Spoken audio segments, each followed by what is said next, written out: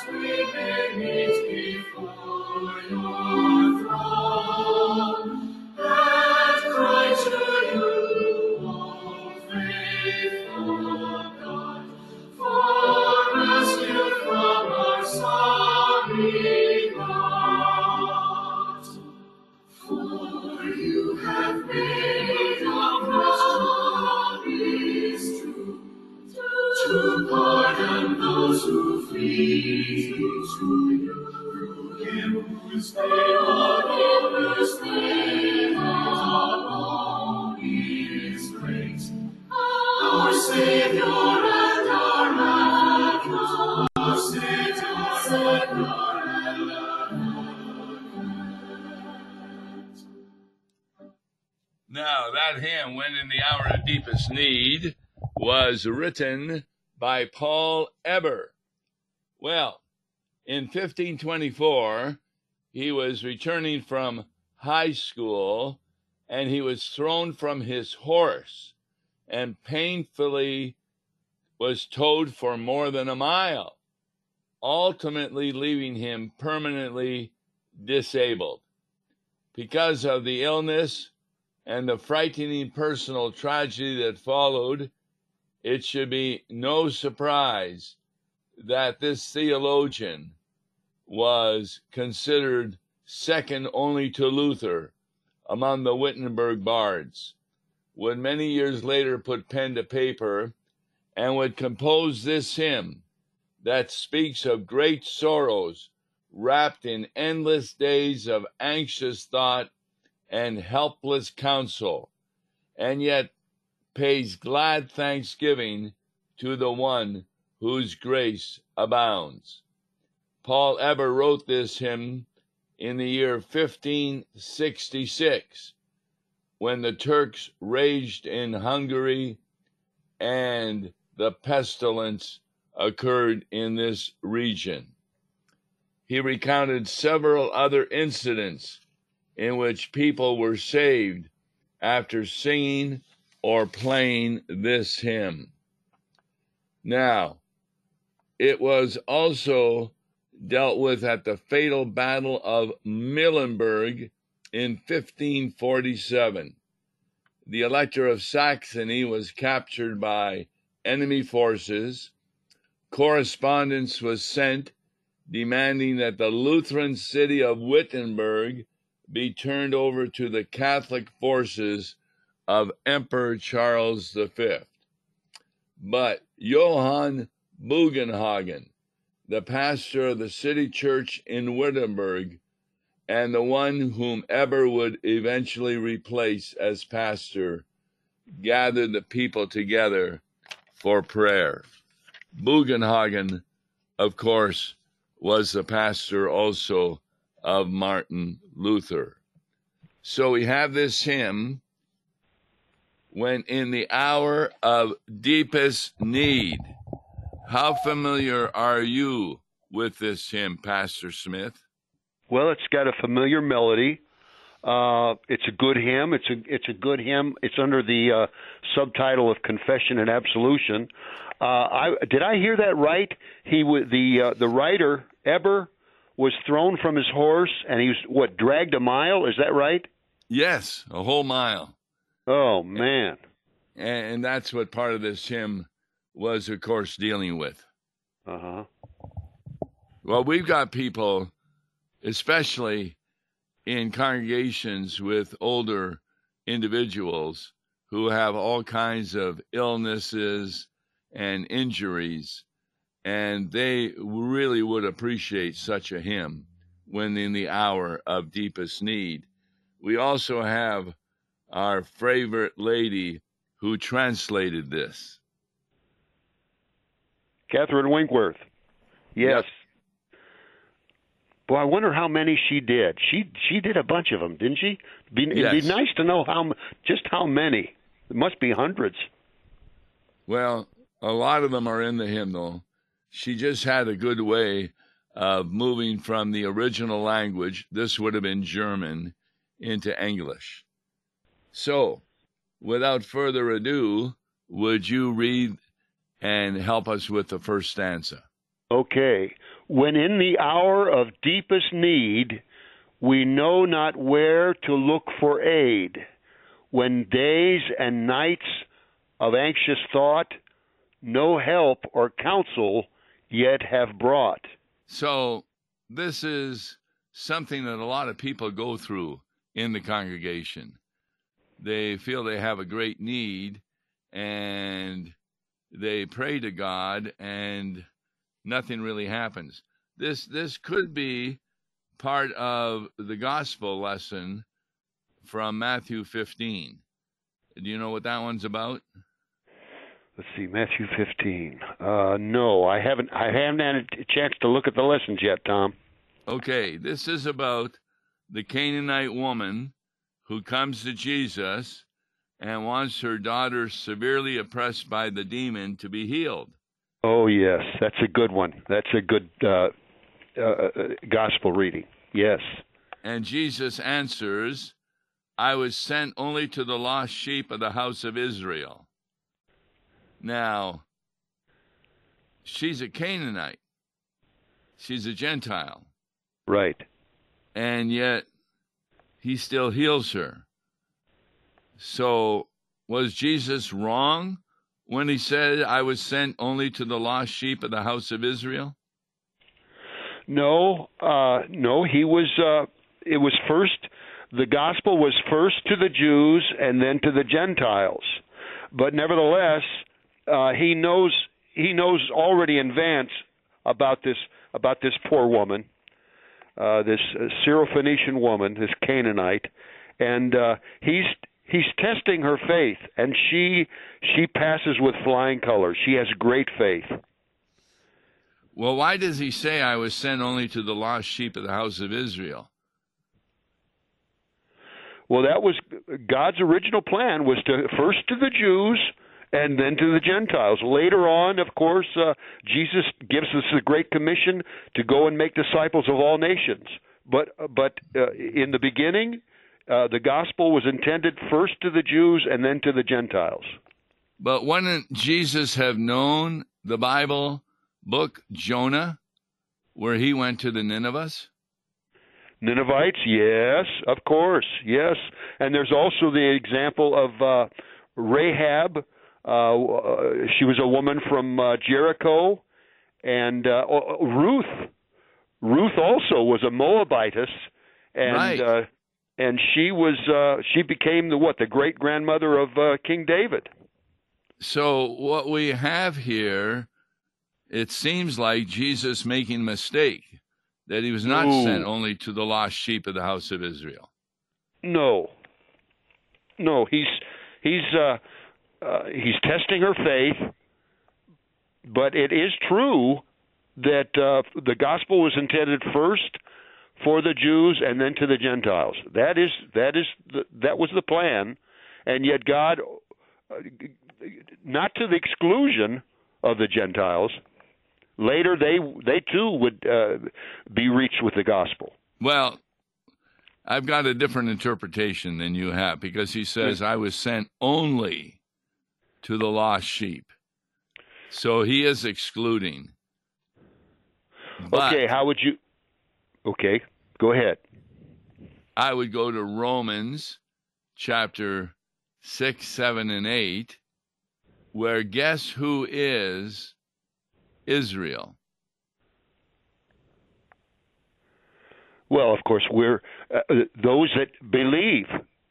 Exactly. We are reckoned. We're sons and daughters of Israel. So by she faith. is part of the house of Israel That is right. because of her faith.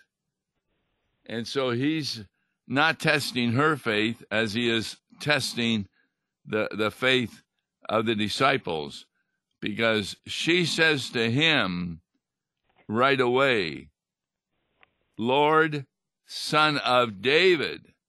Right. So That's a messianic has term. Faith. He realizes that. And that's why I think that's an excellent point, Tom. Yep, that's why Paul makes a distinction between the two kinds of Israel. Those who are just born of Abraham and those who are also of Isaac. Those of the promise. She was of the promise. When she says son of David, that's a messianic term. That tells very clearly that she believes I Jesus got no problem with her having faith. Neither is Jesus. But you know what my question is going to be to the congregation beginning this sermon is, please put your hand up if you are of Israel. And guess what? Nobody's going to put their hand up. Oh, I don't know about that. Because they think they're Gentiles. Well, I think more and more of our people realize that Israel is the church.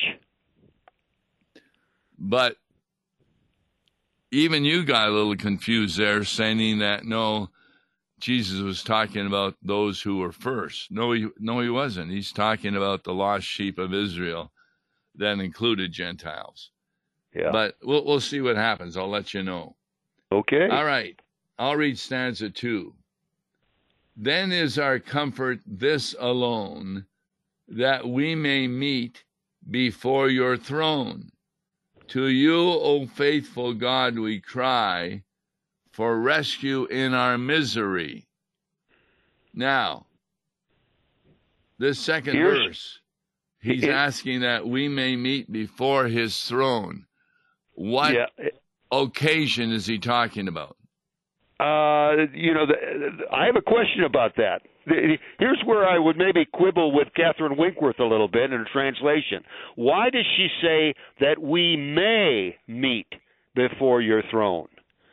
Why didn't she say that we will meet? That's the promise, that we will indeed meet before your throne. There's no may to it.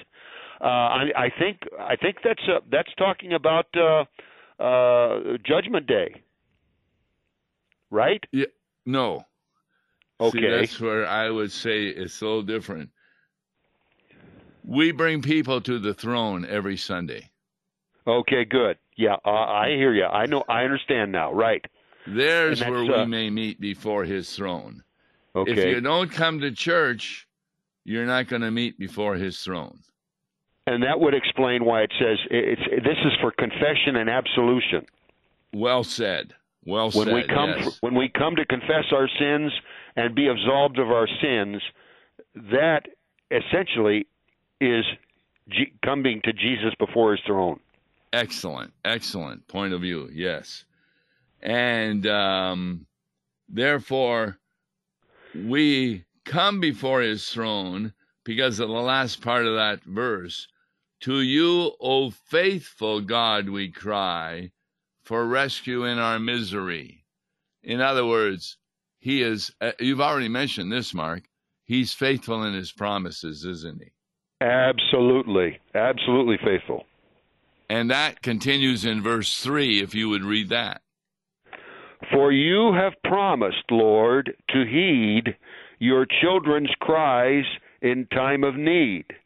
Through him whose name alone is great, our Savior and our Advocate. Yes. In contrast to a prosecuting attorney, which the devil is, Jesus is our advocate or defense attorney, and he has promised to heed your children. when we had our 3 children, they, of course, were sleeping in a different room. And let's say they're, 2 months old, and one of them starts crying. And I would say to Louise, well, let's wait until he grows up so he can tell us why he's crying. Or would we go right into the room? You go right into the room. Exactly. And that was very, very important. Jesus comes into our room, which is the holy Christian church, because he's made a promise. And do we welcome him? Stanza 4, please. And so we come, O God, today, and all our woes before you lay. For sorely tried, cast down we stand, perplexed by fears on every hand. Now, that's really an interesting imagery, that we stand before God even though we are perplexed by fears on every hand. Even though we're cast down. Even though we're cast down, we stand. Yes. Yes. And cast down, a good example of that, of someone who's stood there before the Lord. Remember that parable about the, tax collector and the Pharisees? Yes. What the tax collector, he bowed to the ground, but in reality he was standing before God, whereas the Pharisee was not. Right. Yeah, that's right. He God be merciful to me, a sinner. But he's the one that ended up going home that day forgiven. Yes, because that's a very important point of sermons. We try to tell the fears that people have in order that they, though are perplexed, will be able to stand before God himself. That's what verse 4 is talking about. And so, what do we ask primarily from God according to stanza 5? Oh, from our sins, Lord, turn your face. Absolve us through your boundless grace. Be with us in our anguish still. Free us at last from every ill. Now, this was written by Paul Eber, who was severely injured when he was dragged by his horse. But he also had the Roman Catholics fighting against the Lutherans in Wittenberg. And so that became a very important city. Wittenberg is even used today by Lutherans. We have a group over there still preaching the message of Jesus Christ that Luther rediscovered in the book of Romans. And so the greatest message is that we are absolved. What does that mean, that we are absolved? Forgiven. We're made free of our sinfulness. Exactly. Declared righteous. That God no longer holds us accountable for our sin. Who did he hold accountable? Anyone who's unrepentant. But who did he hold accountable for our sin? His own son. His own son was offered up in our behalf. Yes. Yes. And we know he was held accountable because what were some of the words he said from the cross, beginning with, my God? My God, why hast thou forsaken me? Jesus was suffering the very pangs of hell itself as he hung on that cross. His own heavenly Father had turned away from him. Now, that is spoken of in the Aramaic. Much of the Bible is a translation of Jesus' words from the Aramaic to the Greek. But in this one, they also kept the Aramaic. And I looked that up, and when he says, why have you forsaken me, it really means, why have you left me alone? and he Yes. was left alone to suffer the sins that we had done. Yeah, that's why I've often thought, I think our Lord was extremely, in the Garden of Gethsemane, he was extremely sorrowful even to the point of death, because he knew that on the morrow, as he hung on that cross, his own dear Heavenly Father would turn away from him and forsake him. That's a good point. A lot of people think that he was worried about the cruelty of the cross, but that is something that many Jews even went under because of the Romans. The real cruelty was being left alone. Right. Even in the Garden of Gethsemane, he wasn't left alone. An angel came to help him, but not at the cross. Yeah, that's what hell is. Hell is suffering. It's utter God-forsakenness. Well said. So, we have a response to that, if you would read verse 6. So we, with all our hearts each day, to you our glad thanksgiving pay. Then walk obedient to your word, and now and ever praise you, Lord. Yes. As you said, this hymn is one of confession and absolution, which really is talking about the life of sanctification, where we love to follow the will of God. And that's why we walk obedient to his word. We don't walk obedient to his word in order to be saved. We walk obedient to his word because we have been saved. Yes. And it's quite a difference. Yeah, I'm getting ready. After I leave this broadcast, we're driving down to the church for Bible study. And I'll tell you what, now that I'm retired, it's every time that I make it to church, whether Bible study or the church service or fellowship, that is the high point of my week. I thoroughly enjoy it, especially now that I'm retired. Excellent. Well, I want to thank you very much for helping us with When in the Hour of Deepest Need. I'll definitely be using that for our worship services this week. And tomorrow we'll be continuing with a study on the book of Proverbs. I'm Pastor Tom Baker, and you also have been listening to Pastor Mark Smith. Continue to listen to Law and Gospel each morning at 9:30. God bless you. Listen to Law and Gospel each weekday morning at 9:30 on KFUO.